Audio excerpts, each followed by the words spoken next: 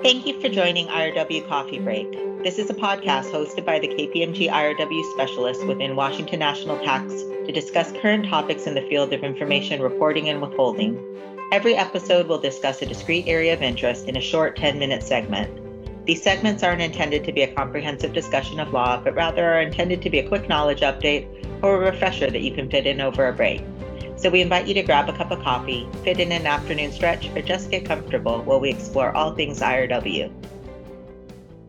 Hi, I'm Danielle Nishida, and I'm joined today by my colleague Carson Lee, an information reporting and withholding specialist within KPMG's Washington National Tax team. Today we're discussing the proper way to complete IRW documentation for hybrid entities. As a matter of background, a hybrid entity refers to an entity that is treated as fiscally transparent for U.S. tax purposes, but is not treated as fiscally transparent for treaty purposes. And when I say fiscally transparent, I'm referring to an entity that is not treated as a tax owner of the income received by the entity, but rather the income will flow through to the owners of the entity. So, for example, a partnership or grantor trust are fiscally transparent entities. Hybrid entities typically occur when the entity is regarded as a corporation or some other non-fiscally transparent entity in its local jurisdiction of residence, but the entity has checked the box to be treated as a flow-through entity or disregarded entity for U.S. tax purposes. Now, on the other hand, a reverse hybrid entity refers to an entity that is not fiscally transparent for U.S. tax purposes, but is fiscally transparent for treaty purposes. So an example of this is an entity that is treated as a partnership in its local jurisdiction, but that has checked the box to be treated as a corporation for U.S. tax purposes. When it comes to completing U.S. withholding certificates, such as Forms W-8 and W-9, an entity must generally complete the form following U.S. tax law. Therefore, regardless of the entity's status in its home jurisdiction, the entity should typically complete a Form W-8 or W-9 by providing its U.S. tax classification in the entity field, and then the specific form used will match the U.S. tax classification. This means that a hybrid entity that is treated as a flow-through entity will typically provide a Form W-8 IMY, and a hybrid that is treated as a disregarded entity will typically provide the Form W-8 or W-9 of its parent as appropriate. On the other hand, a reverse hybrid would generally provide a Form W-8 Ben-E since it's treated as a beneficial owner of the income for U.S. tax purposes. Those are the general rules for completing a form. However, an entity's eligibility for treaty relief is determined based on its status under the treaty jurisdiction. Therefore, if the entity is making a treaty claim, a form must be selected and completed in a manner that enables the entity to make the treaty claim. And so this is where we're going to see the rules diverge from the general rules I discussed. So Carson, do you think you can walk us through how hybrids should complete documentation when applying for treaty relief? And for example, if we have a hybrid entity that's a corporation in its local jurisdiction, but treated as a partnership for U.S. tax purposes, and that entity is eligible for treaty relief under the U.S. tax treaty with its home jurisdiction, how would this entity complete the withholding certificate? Sure, Danielle. So a hybrid entity that wants to claim treaty benefits on its own behalf will need to make the claim on a Form W-8 Ben-E, as that's the only form in the W-8 series for entities that includes a treaty section. When completing the form, the hybrid entity is still going to provide its U.S. tax classification on line 4, so a partnership in this example.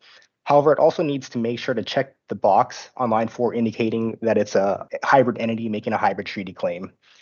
If it doesn't check this box, the withholding agent that receives the form is likely going to reject the form as invalid, given that partnerships are not beneficial owners and therefore should not be documenting themselves with Forms W-8 Ben-E outside of the hybrid context. The remainder of the form should be completed in the same manner as any other entity would complete the form, except that the hybrid entity is not going to need to provide a FACA status on line 5 or make any associated FACA certifications. One important thing that we want to keep in mind here is that the hybrid's W-8 Ben-E is only permissible for purposes of making the hybrid treaty claim. So if the hybrid is receiving any income that's either not eligible for treaty relief or for which the hybrid chooses not to rely on a hybrid claim, for example, because the underlying owner would be entitled to a better rate, it's going to need to provide its standard documentation with respect to that income, which in this case would generally be a Form W-8 IMY withholding statement and underlying beneficial owner documentation. Additionally, a hybrid treaty claim is only relevant for Chapter 3 purposes, and therefore if the payment at issue is a withholdable payment subject to FACA, then the hybrid entity is also going to need to provide its standard documentation for FACA purposes, even if the W-8 Ben-E covers the entire payment for Chapter 3 purposes. And this is why on the W-8 Ben-E, we didn't need to select a FACA classification or provide any of the FACA certifications. So to quickly recap, a hybrid entity will provide a Form W-8 Benny for purposes of making a hybrid treaty claim, but depending on the circumstances, it may also need to provide its standard documentation even for the same payment. And that's really important to keep in mind because we see a lot of hybrid entities completing the Form W-8 Ben E, making a treaty claim, but then trying to use that same form for all payments, even when there's no treaty relief. And that form becomes invalid the second that there's no treaty claim made. And so it might be valid for some payments, but it would be invalid for others. And so, Carson, the example that you just discussed addresses a scenario where the hybrid is treated as a partnership for US tax purposes.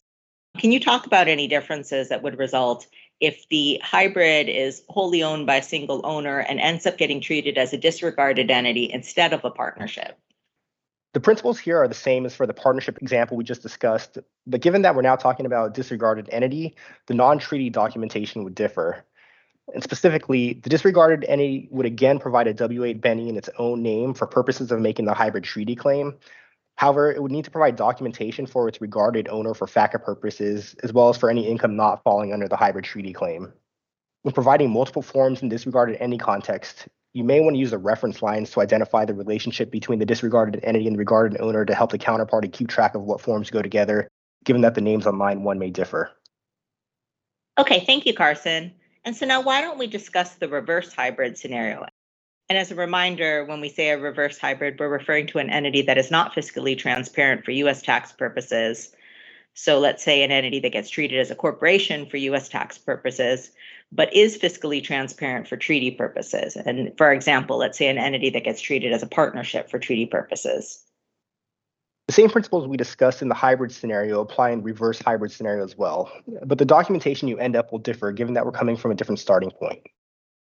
Because a reverse hybrid is treated as a corporation for US tax purposes, it will typically provide a W-8 Benny in its own name, and it will use that W-8 Benny for any statutory exceptions, such as portfolio interest. However, because the reverse hybrid is a flow-through entity for treaty purposes, the reverse hybrid may be able to rely on the treaty claims of its underlying owners. In order to make the treaty claims for the underlying owners, the reverse hybrid will provide a W-8 IMY for the reverse hybrid itself, indicating that is a non-withholding foreign partnership, a withholding statement, and forms W-8 Ben or W-8 Ben E with treaty claims for one or more of the reverse hybrid's underlying owners. A couple other things to note. First, treaty claims don't need to be made by all the underlying owners. The reverse hybrid can choose which owners it wants to make the treaty claims for and which portions of the income it wants to claim for itself. And second, if the reverse hybrid only makes treaty claims for some of the underlying owners and claims other income for itself, the withholding agent has discretion on whether to accept the underlying owner treaty claims or whether it instead wants to attribute all the income to the reverse hybrid. And that's a good point, Carson. I think the reason for that rule is the documentation can get very complex when you have some of the income allocated to the entity itself and some of the income allocated on an IMY to the owners of that income. So I think this rule is providing a withholding agent the option to just opt into what would be the higher rate of withholding by attributing all of the income to the entity itself in that case. So Carson has discussed the more common hybrid scenarios that are going to arise in 99.9% of the cases. There are a couple more unusual scenarios that may arise in rare circumstances, and I wanted to walk through one of those now. We see an unusual circumstance arise where both the United States and the jurisdiction of residents of the entity both regard the entity as non-fiscally transparent, so for example, as a corporation, but the jurisdiction of the entity's owners regard the entity as fiscally transparent, such that the entity's owners are then eligible for treaty relief based on their own treaties. So this scenario is different from the examples discussed previously, where the entity's tax classification is viewed differently by the United States and the home jurisdiction. Here, both the United States and the entity's home jurisdiction regard the entity as a corporation, and the difference is how this entity is viewed by the jurisdiction of the owners. In this case, because the owners are eligible for treaty relief, the entity will be designating its status as a flow-through entity on the Form W-8 IMY, as this is the only form that allows an entity to make flow-through claims for treaty purposes. Even though the entity is neither regarded as a flow-through entity for US or local purposes, the entity will complete the IMY indicating that it is a flow-through entity, will provide the withholding statement allocating the income to the owners, and then provide the appropriate W-8 Ben or Ben E of the owners so that those owners can make treaty claims. Depending on the information in the withholding agent's files, it's possible that the withholding agent may push back on this documentation because the withholding agent may have knowledge that the entity is not treated as a flow-through entity for local purposes or for U.S. purposes. And so just as a heads up, it is possible that when this scenario arises, a further explanation may be required along with that Form W-8 IMY, indicating why the documentation is being provided in the way that it is. And so those are the distinctions that arise between documenting hybrids for treaty and non-treaty purposes. One thing I do want to point out is when it comes to documenting either hybrids or reverse hybrids that are receiving effectively connected income, the form that should be used is always the W-8 And there are boxes on that form that enable both flow-through and non-flow-through entities to complete the W-8 And when documenting an entity strictly for FATCA purposes outside of the United States, so when the entity is not receiving U.S. source income but is merely documenting its status as an account holder, both flow-through entities and disregarded entities may use the form Ben-E and provide just their FATCA designations on those forms. And that would be the same whether the entity is a hybrid or not. And with that, that concludes our discussion of the documentation rules for hybrids and reverse hybrids. Thank you for listening to this episode of IRW Coffee Break. We would love to hear from you, so if you have comments on this podcast or have ideas about topics to cover on future episodes, please email us using the podcast feedback button on the podcast page. We hope you can join us again soon.